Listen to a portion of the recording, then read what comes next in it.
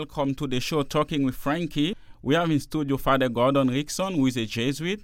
Father Gordon is a teacher of systematic theology at Regis College. He's a research scholar at the Lonergan Research Institute and a past member of the Institute Board of Directors.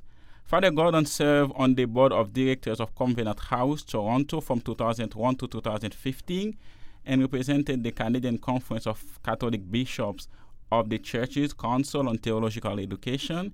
He served as Dean of Regis College from 2005 to 2014. Today is such an honor to welcome him in studio to talk about Ignatian spiritual exercises. By the way, Father Gordon was my teacher. He taught me foundation of theology and grace. So, Father Gordon, how are you? Well, it's great to be here with you, Frankie. It's good to see that my students are going along and going into the world of communications to share all the things they've learned in life and at college. Okay, thank you. So today we're going to talk about Ignatian spiritual exercises. I prefer to say Ignatian spiritual exercises because some people used to talk about Jesuit spiritual exercises. Even though Ignatius of Loyola, as the founder of the Society of Jesus, wrote the spiritual exercises, they are for the Universal Church. So, Father Gordon, what are the spiritual exercises? Well, I think when you say they're for the Universal Church, that's really a good starting point because when Ignatius went through this process of spiritual growth and development himself, he wanted to share the process with other people. And really the first people he chose to share it with were lay students that he met at universities in Europe. Mm-hmm. And he was wanting to introduce to them a set of spiritual practices that would help them become more aware of their own interiority and the desire that they have to be to discover God in their life and to learn how to cooperate with the invitation of God, the offer of discipleship, the deepening of their identity, and the sense of receiving a mission to give direction to their life. Okay, so I know there are two main concepts in Ignatian spirituality. They are consolation and desolation, but it can be very confusing to understand what does that mean. Can you explain that? Sure. And actually, because they're confusing, and sometimes because language can get in the way. Yeah. When I'm directing people, when I first introduce Ignatian spirituality to people, I actually try to avoid using technical terms for a long time. Okay, so you try to explain that and... Well, in a sense, what I do is I invite people to pay attention to the movements of their spirit. When are they encouraged? When are they discouraged? When do they feel life and vigor is growing in their lives? When do they feel distant and alien from God? So that people learn through experience. Okay. What are the moments where they begin to get real clarity that their life is moving towards deeper union with God? And what are the times of confusion or alienation? And then when people have kind of discovered in their own biography what these key moments are, then I introduce the ideas of consolation and desolation and relate it to things that they have already noticed and experienced in their lives. Okay. And the language then begins to give greater clarity and sharpness to it. But the real key, and the difficulty sometimes with language is it can be a smokescreen that actually keeps us from noticing our experience. Right. And the key here is to begin to notice the interior movements of affectivity, thoughts, feelings that bring us towards God and that perhaps leave us at other times distant from God. And then we can add the words that give expression to that. Yeah. Consolation, times of growing closer to God, Yeah. and desolation, times of feeling the felt absence of God or a distance from God. Okay.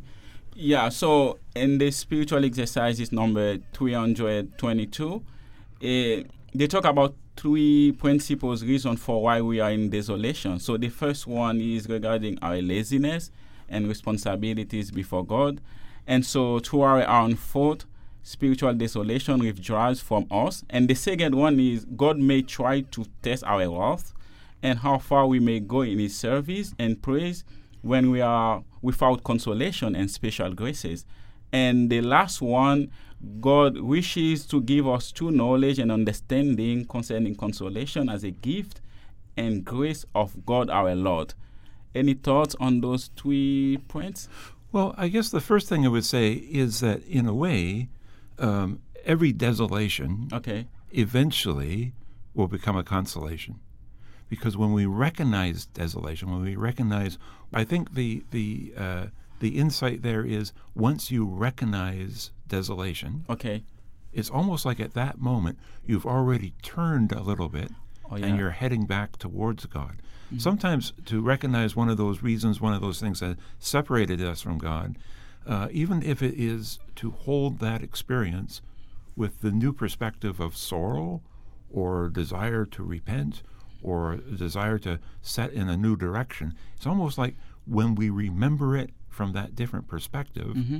it's already bringing us closer to God as we turn and then see that God perhaps has been with us all that time, inviting us for transformation, to deepen our love and our commitment to grow in greater union with God through that moment of confusion, desolation, distance, to discover that God is with us and that we're called in a deeper way into a new union with God. So, Father Gordon, what is a false consolation?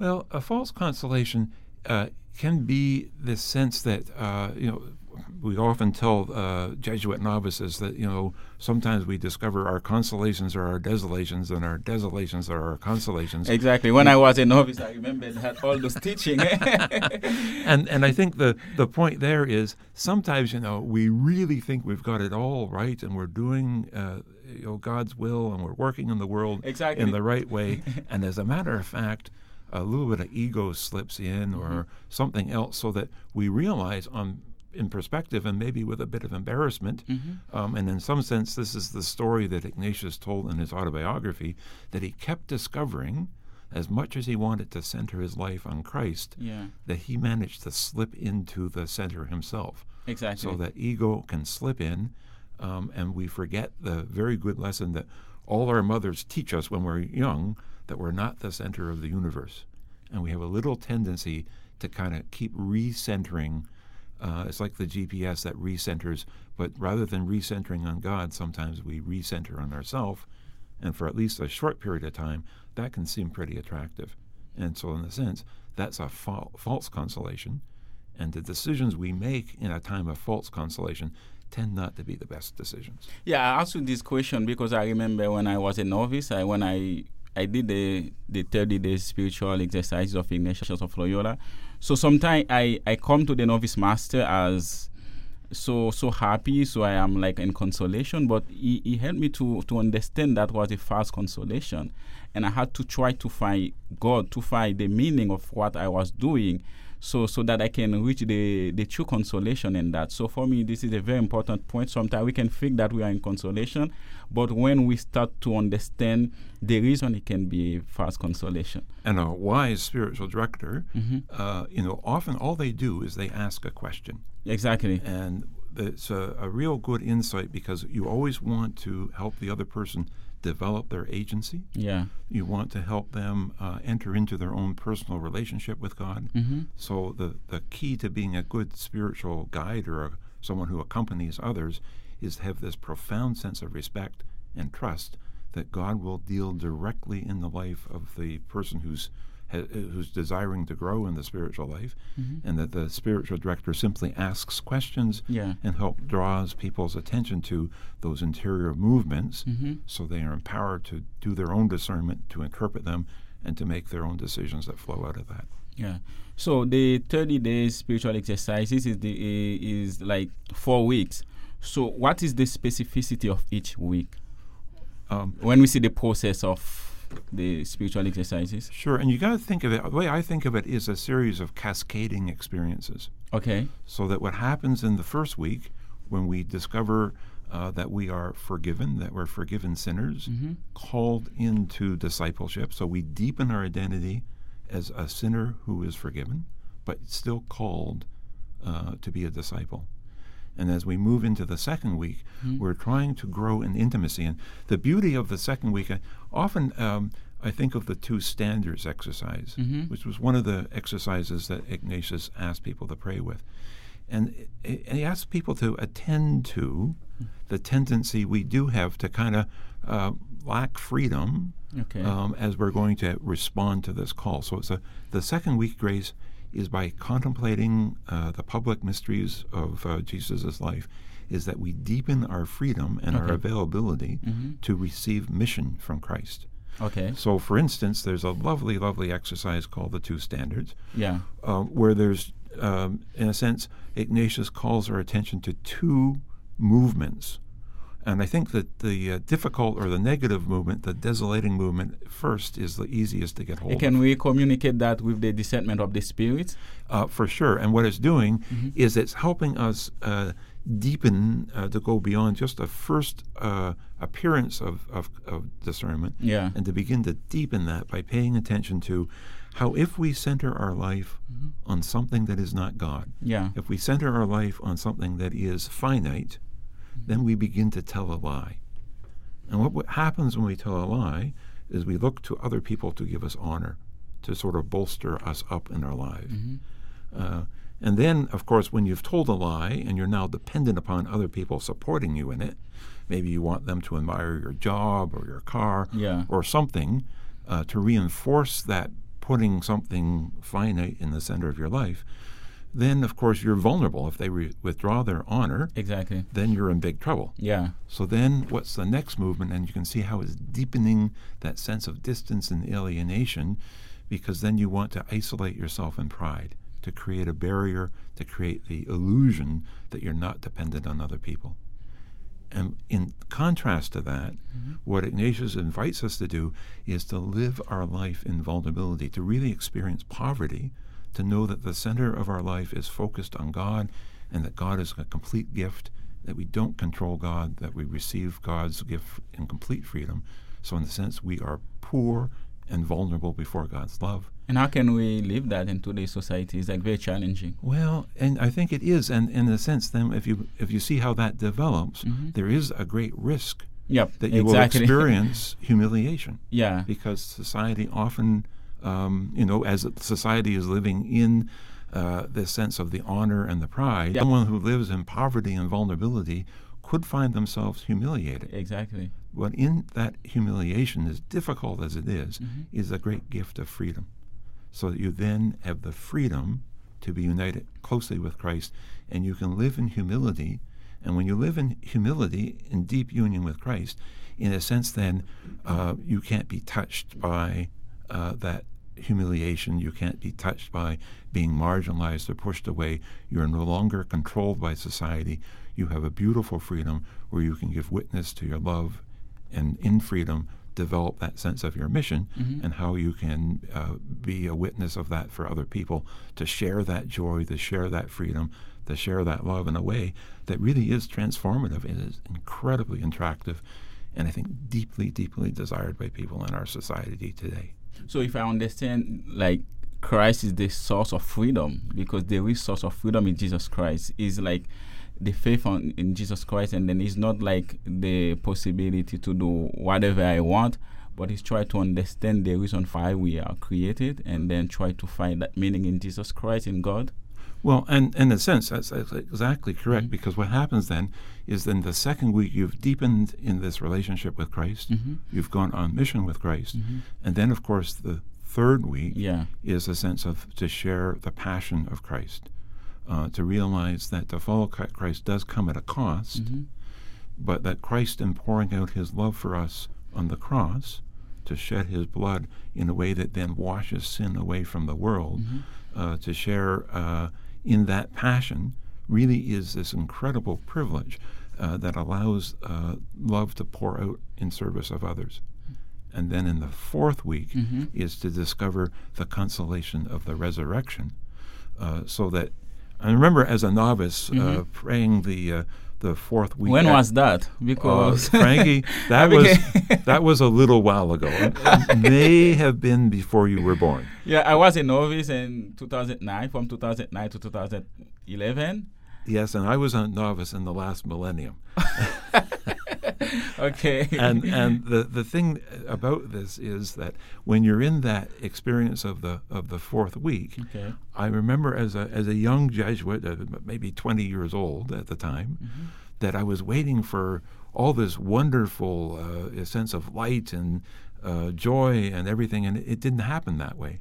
Okay. And when I made the exercises the second time, what I realized was that the grace of the fourth week of this wonderful experience of the resurrection, it's still, the image I had was of the slain lamb standing, that the wounded Christ is risen, but is still present to the world as he bears the wounds of the cross. And it's a beautiful way. It's almost like you flip a coin from the third week to the fourth week and back. It's a consolation that is a very realistic presence to the world as it continues the struggle. Yeah. That Christ, as risen, walks with us. And if we've had the experience maybe of despair and darkness, once we have the light of the resurrection, even if we struggle again, it's never the same, because we know that ultimately Christ holds all struggle in the glory and the light of the resurrection, and that this will bring us freedom and a consolation, and bring a healing to the world that is not creating some sort of a utopia off in the distance. It is actually present here right now as Christ walks with us and helps us to carry the burden of life. But Father Gordon, I think all what you said fit into the spiritual exercises number 23, the principle and foundation, and then the reason why we are created. Can you explain that a little bit? Because sure, and I usually pull out 3 points from the principle and foundation. Okay. The first is to really profoundly acknowledge that we are creatures. Yeah.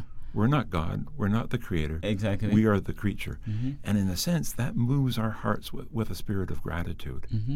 The second dimension of the principle and foundation really is to appreciate that everything we have, being gift, all our gifts, all our talents, we pray that we will always use them for the betterment of our mission to serve God.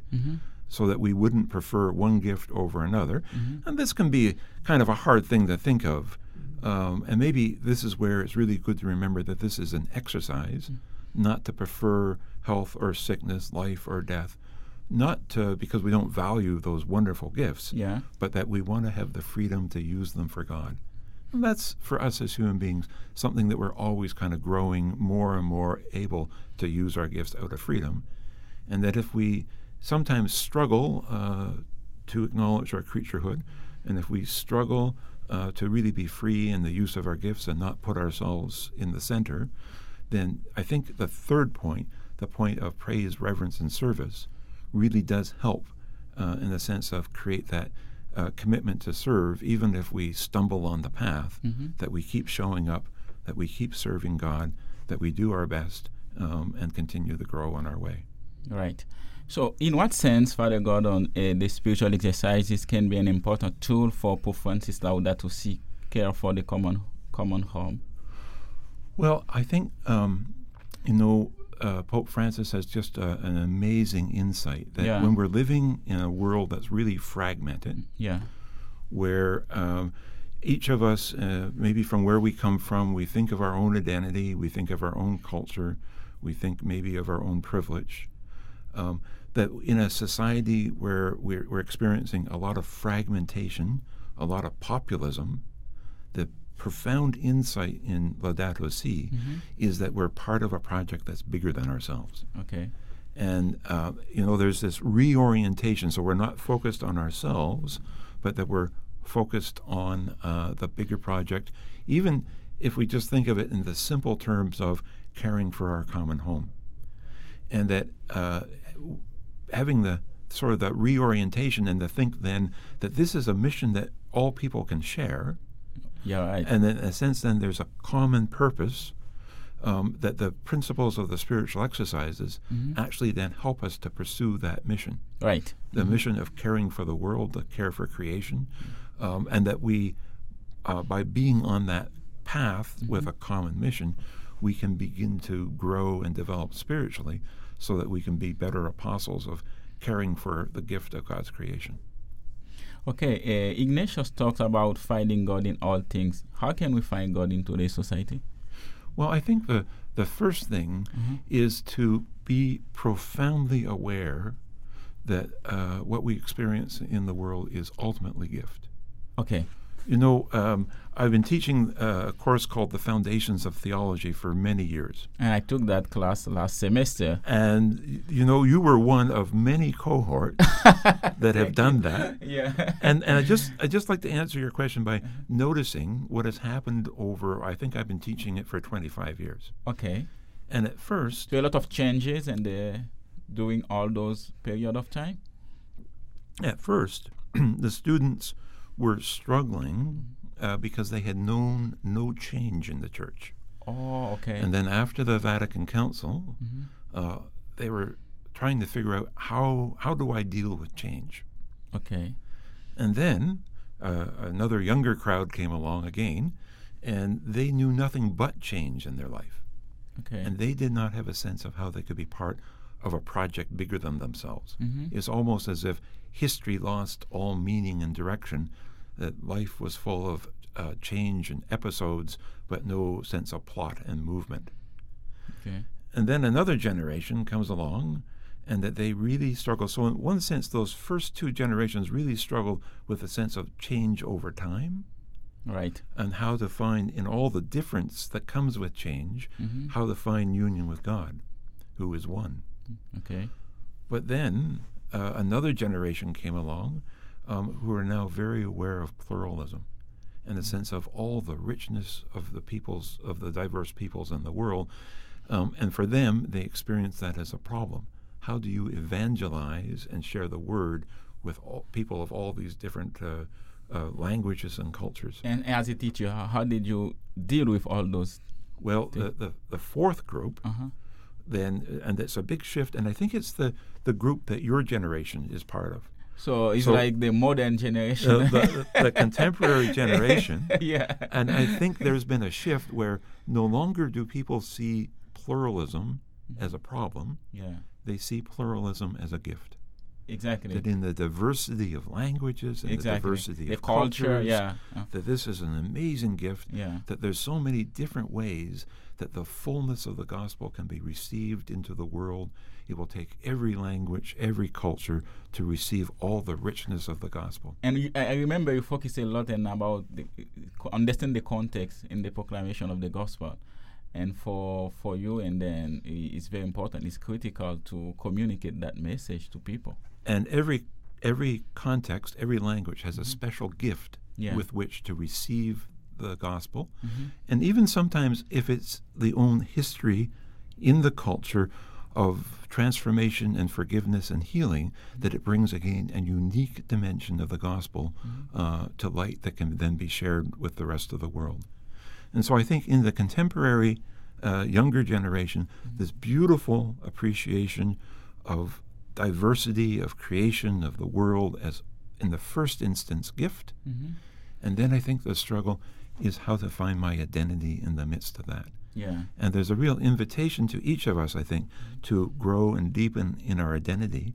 And I think the spiritual exercises are one of the great resources and tools that allow us to deepen that identity in a way that really is grounded in our context, in our culture, in our language, in a way that we can discover how God is present in our lives and develop a sensitivity to recognize and receive and appreciate how God is in the presence of other people, sometimes who are very different from me, that would bring a dimension of the gospel and its healing message to light in a way that together we could give a tremendous witness to the breadth and depth and bounty of God's love. What does contemplation in action really mean for a Jesuit or for in Ignatian spiritual exercises? Well, or Ignatian spirituality? And I think, as you're saying there, I think you've got it quite right. It is really to see the two profoundly together, so that when we contemplate, sometimes people don't appreciate just what contemplation is. It is to really discover the deep causality, the deep source for our lives. Okay. And so in a sense, when you contemplate, you're discovering the sources of action, so that you're, in a sense, you're able to see the beauty of the source of life. You're able to see the beauty of the Creator, and as we contemplate the Creator's beauty, there's a way in which our own lives, our own desires become more beautiful, so that the And another way of talking about it, as we contemplate beauty, our hearts expand and then are filled with love that overflows in action into the world. Right. So it's this ability to allow the heart to grow, to be filled, and then to overflow. I think that is the key to the relationship between contemplation and action. Okay. So, any final thoughts, Father Gordon? Well, I think my student has done very well. Thank you. And you know, you can. Too, eh? I remember having a professor who always designed his exam by having the students formulate the questions that should be on the exam. So I think your interview has done very well, and I have a very humble pride in my students. Okay, thank you so much, Father Gordon Rickson, for accepting my invitation. In the next episode, we are going to talk about children and youth ministry in the church. And thank you for listening to the show Talking with Frankie. And may God bless you all. Bye-bye.